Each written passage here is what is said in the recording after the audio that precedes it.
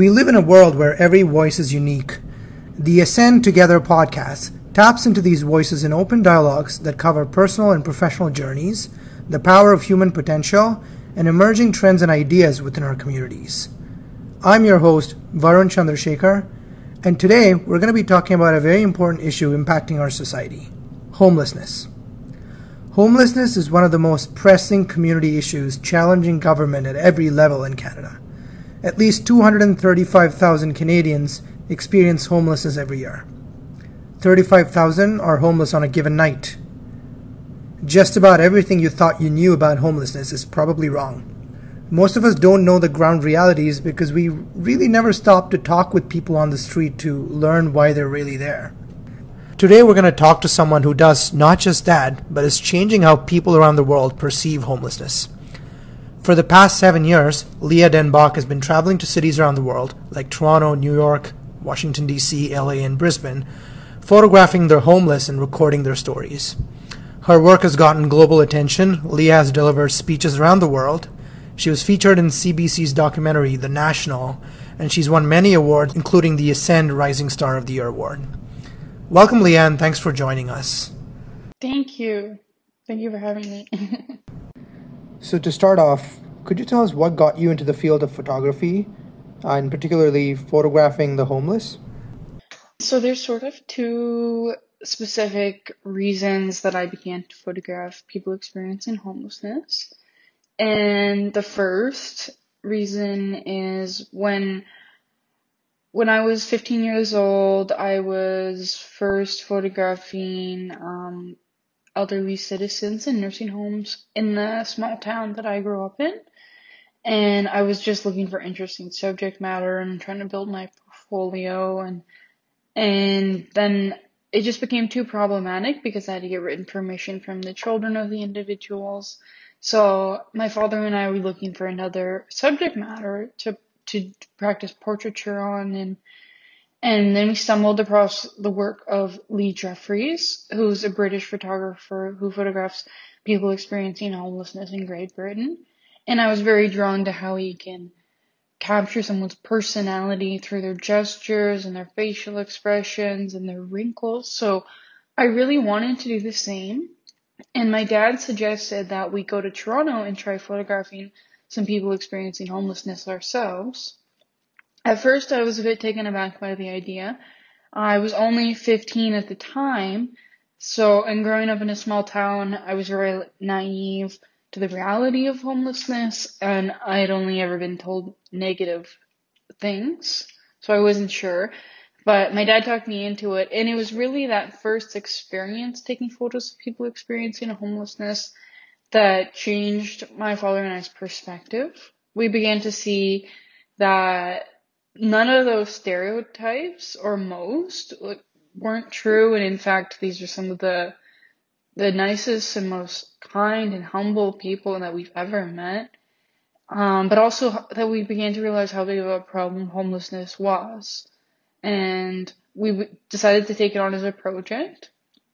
But another inspiration was the fact that my mother, Sarah, was homeless at the age of 3. She was found wandering the streets of Calcutta, India, and found by a police officer. And because she had several wounds to the head, the police officer brought her to Mother Teresa's orphanage, Nirmala Shishu Bhavan, where she was raised until the age of 5, when she was adopted to Canada. So definitely knowing if Mother Teresa didn't do the work she did for people experiencing homelessness, I wouldn't be alive. But also that my mother was homeless, I think has had an impact on me doing the project, but it's more on a subconscious level. Wow, thank you for sharing that. So Leah, your style of photography is black and white portrait. Could you tell us a little bit more about that, as well as your books? Yeah. So I do my photographs in black and white, and I do this for a specific reason because I'm trying to eliminate any distractions. So that's also why I use a black or a white backdrop. I'm trying to eliminate the background. I really want to force the viewer to really focus on the individual, look into their eyes, and not be distracted by like a bright color or something in the photograph. So that it attributes to the style of black and white photography. And more about my books would be my project is really evolved around my books. I'm working on a book series called Nowhere to Call Home, Photographs and Stories of People Experiencing Homelessness. Right now there's volumes 1, 2, and 3. Volume 4 will be coming out this year. Each volume is 40 stories and 40 photographs of people experiencing homelessness. And the book has the goals of humanizing people experiencing homelessness and shining a spotlight on the problem of homelessness. As well, 100% of the profits from the books go back to different homeless shelters that are helping people experiencing homelessness. And I'm continuing to put out volumes. So volume 4 coming up this year is going to be a COVID edition coming out around October, and then more editions after that, hopefully as well. It's incredible. Thank you for sharing. How did it feel the first time when you went out and started your project? Like, were you scared to approach people? Did you fear for your safety? Were you worried they'd refuse?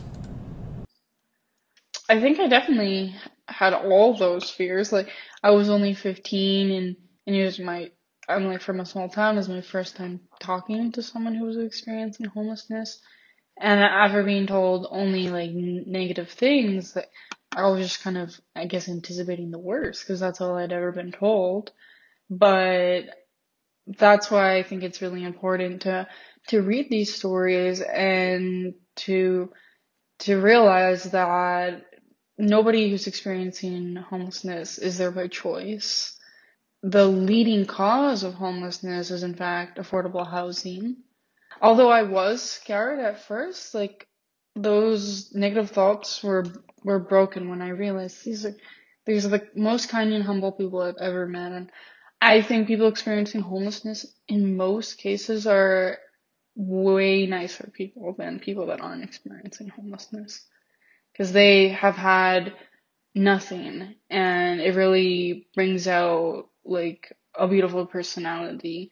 I've just seen, like, just to give you a few examples, like one time I was taking photos of someone who was experiencing homelessness, and their friend walked up to us and said he was really hungry and he hadn't been able to get any money that day panhandling.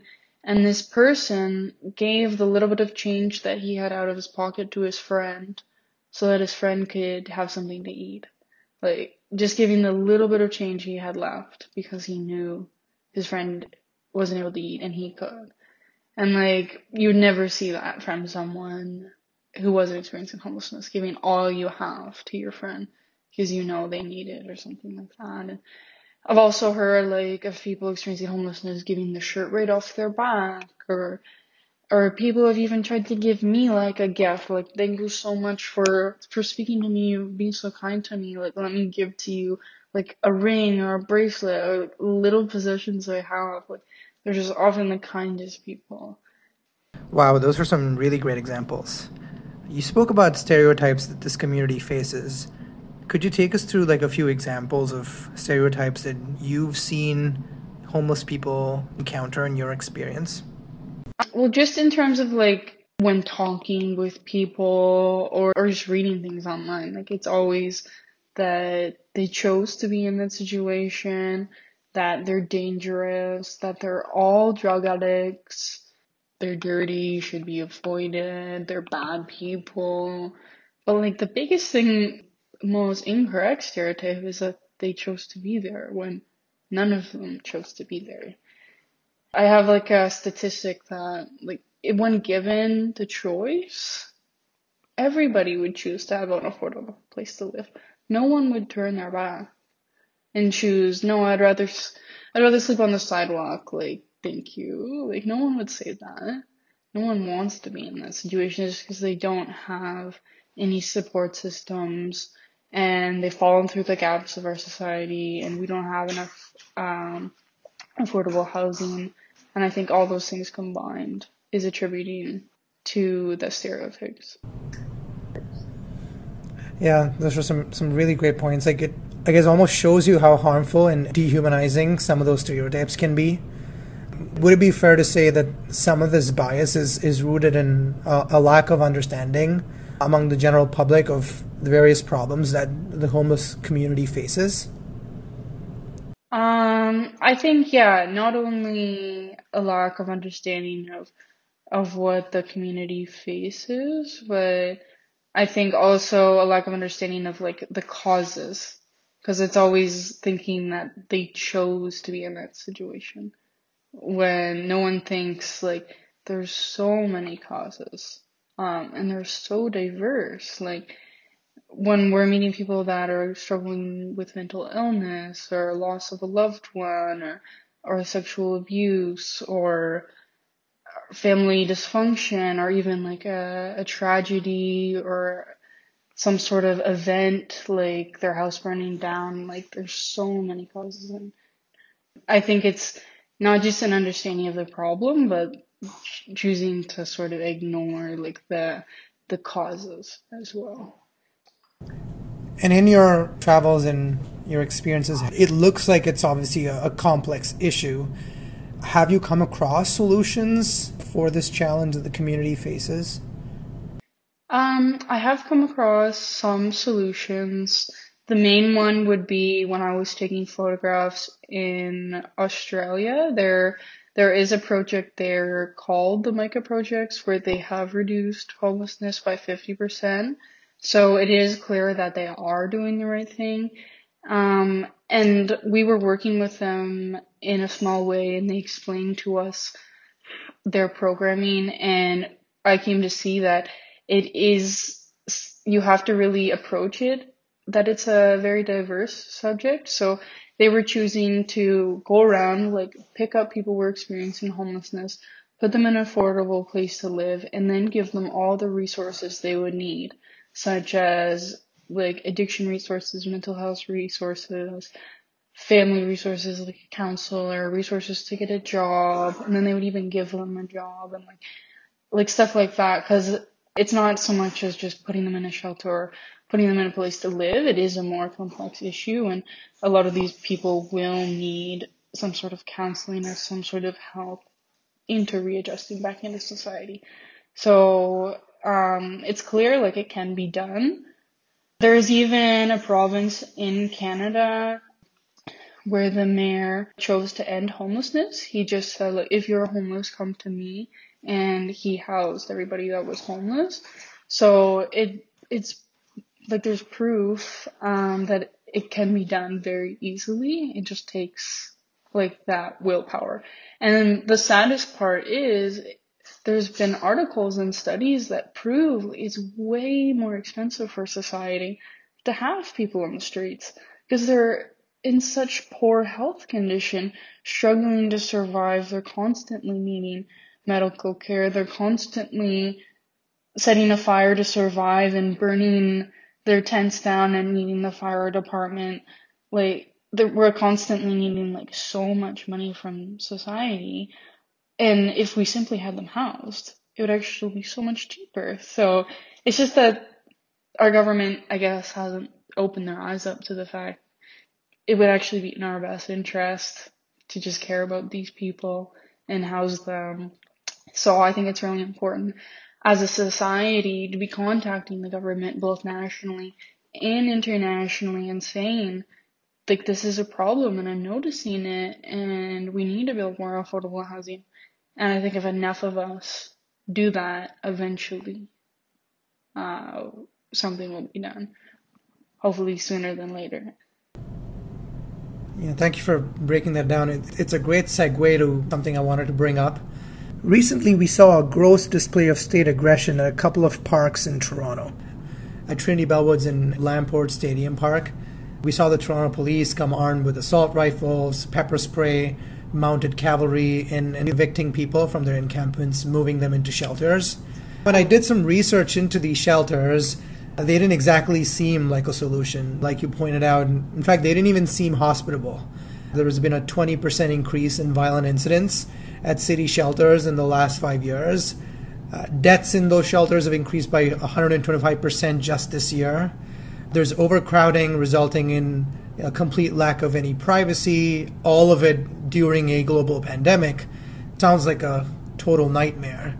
Is this similar to what you've heard anecdotally when you've met with people from the community? Yeah, most definitely. Like during the pandemic and even before, I've I've most of the time I hear negative things about people wanting to stay at shelters. When I say like, where do you sleep at night? And they say, oh, I just walk around, or I sleep just anywhere I can, or something like that. I say like, why don't you sleep at a shelter?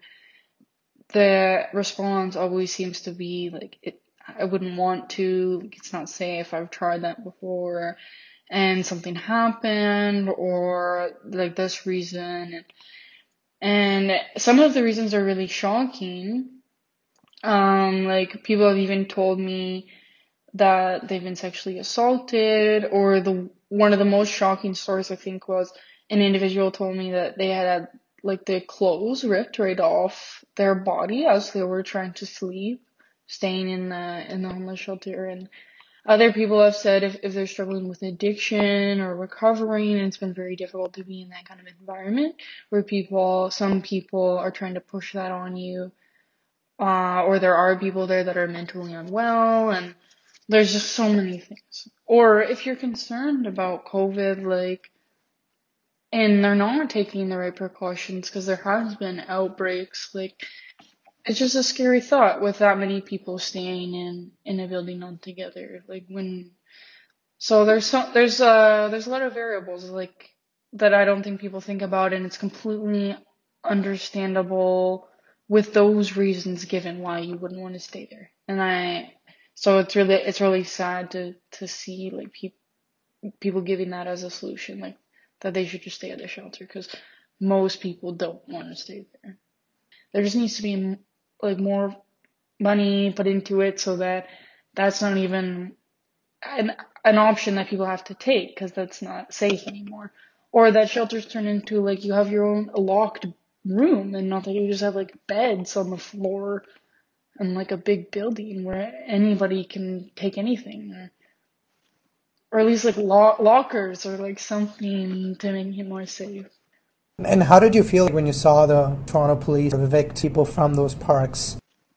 It definitely brought tears to my eyes, like watching people experiencing homelessness in their homes, and the police just came and like aggressively removed everybody and like didn't care about their belongings, didn't care about them. And to watch people from the community coming out and like trying to stop the police and saying, please don't do this, and like standing in front of their tents saying like, these are people's homes, like don't destroy their homes, and the police didn't seem to care. And I think people were just arrested and people were even hurt, and it's just horrible to see. Like if these people are literally fending for their lives and this is like the little they have left, and like to treat them like this is unbearable. I just can't believe it. Like, unless it's a situation where it's like, we have housing for you, like let's safely help you get there on your time limit, on your terms, where you feel safe. Not just like one day they just show up, everyone's out. Like, if you don't want to leave, like, you're arrested. And you're charged for like trying to protect your belongings, protect your home. So I think that was just horrible to see. Yeah, people experiencing homelessness being treated in that way, or for people to think that it's okay to evict people experiencing homelessness. Like that they already went through some sort of eviction. Like per se, just given a scenario, like their mother died, they had a mental breakdown, they got evicted. Now they're living in the park trying to survive, and they get evicted from the park. Like, and now in the alleyway they get sexually assaulted because in the park they felt safe.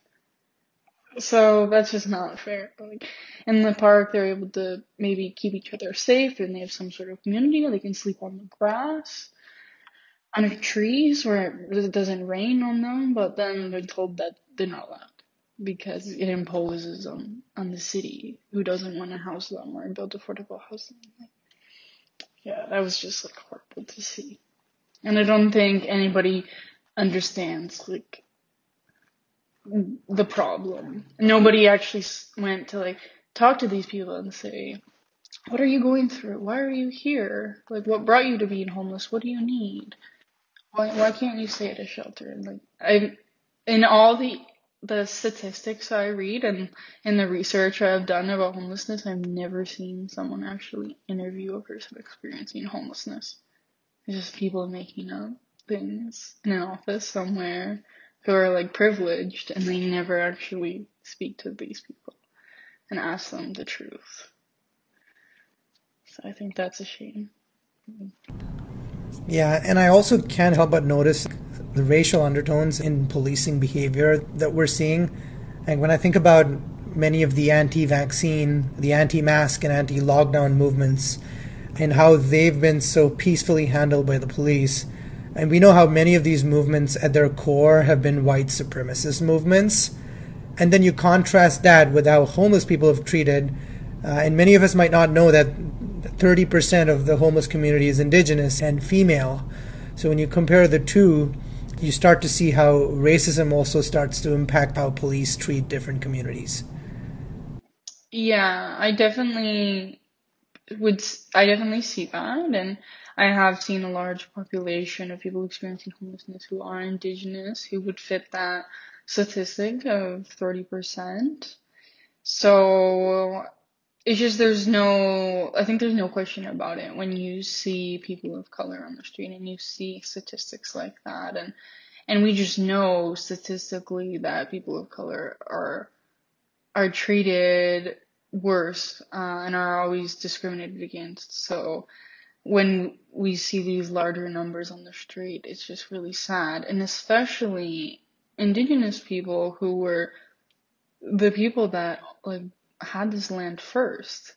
And now we've destroyed their lives with residential schools, and now they're living homeless, like dying on our streets. And that's the way we treated them. Like, I think if we're gonna fix what we've done to indigenous people, I think a big start would be like fixing homelessness and addressing the indigenous homeless problem as well. Wow, those are some powerful points. I mean, this seems like very difficult work to be doing. Like, what keeps you going, Leah?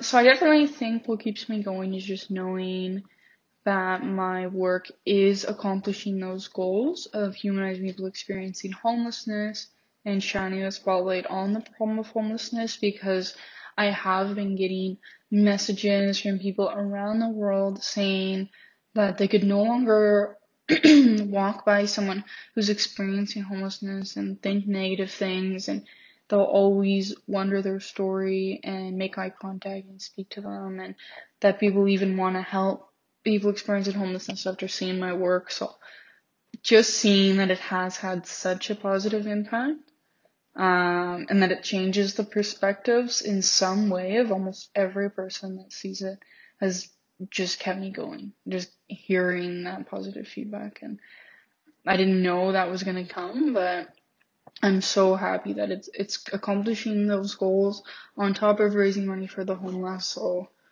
well, I can continue to do it. That's definitely what keeps me going, even though it is very hard, of course, to hear some of these conversations, because people are telling us, since they're ignored so much, people are opening their hearts up to us about like the horrific things that they've lived through that you wouldn't imagine. And it is hard to hear sometimes, especially when they're such wonderful people, and it's hard to have to leave them on the street. They're like barely surviving, and when I go back to like my house, but what keeps me going is just knowing like that positive impact. I want to shift the conversation to focus on what we can do because it is an overwhelming issue. How can people help in their own lives? So the first is treat people experiencing homelessness with dignity and respect. If you simply walk by them, make eye contact, stop and speak to them, because most people ignore them. and treat them in a less than human way. This is so important, and you'd be shocked how much it would really matter and like change this person's life, because people experiencing homelessness have told me like they're usually just ignored. The second reason is to give to organizations that support people that support this population, because they have the know-how and the resources to best help these people. And lastly, it's pressuring the government to build cheaper and a more affordable housing, seeing as that's the leading cause of homelessness is the fact that there's not enough affordable housing. So simply contacting the government nationally and provincially could really make a big impact.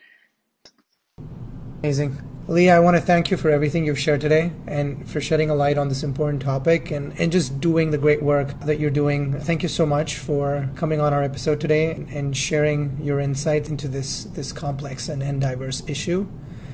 Thanks for listening to today's episode. Make sure you follow us on LinkedIn at Ascend Canada to join and engage with our community. If you liked our episode today, please leave us a review on Apple Podcasts. Thanks again for tuning in, and have a great day.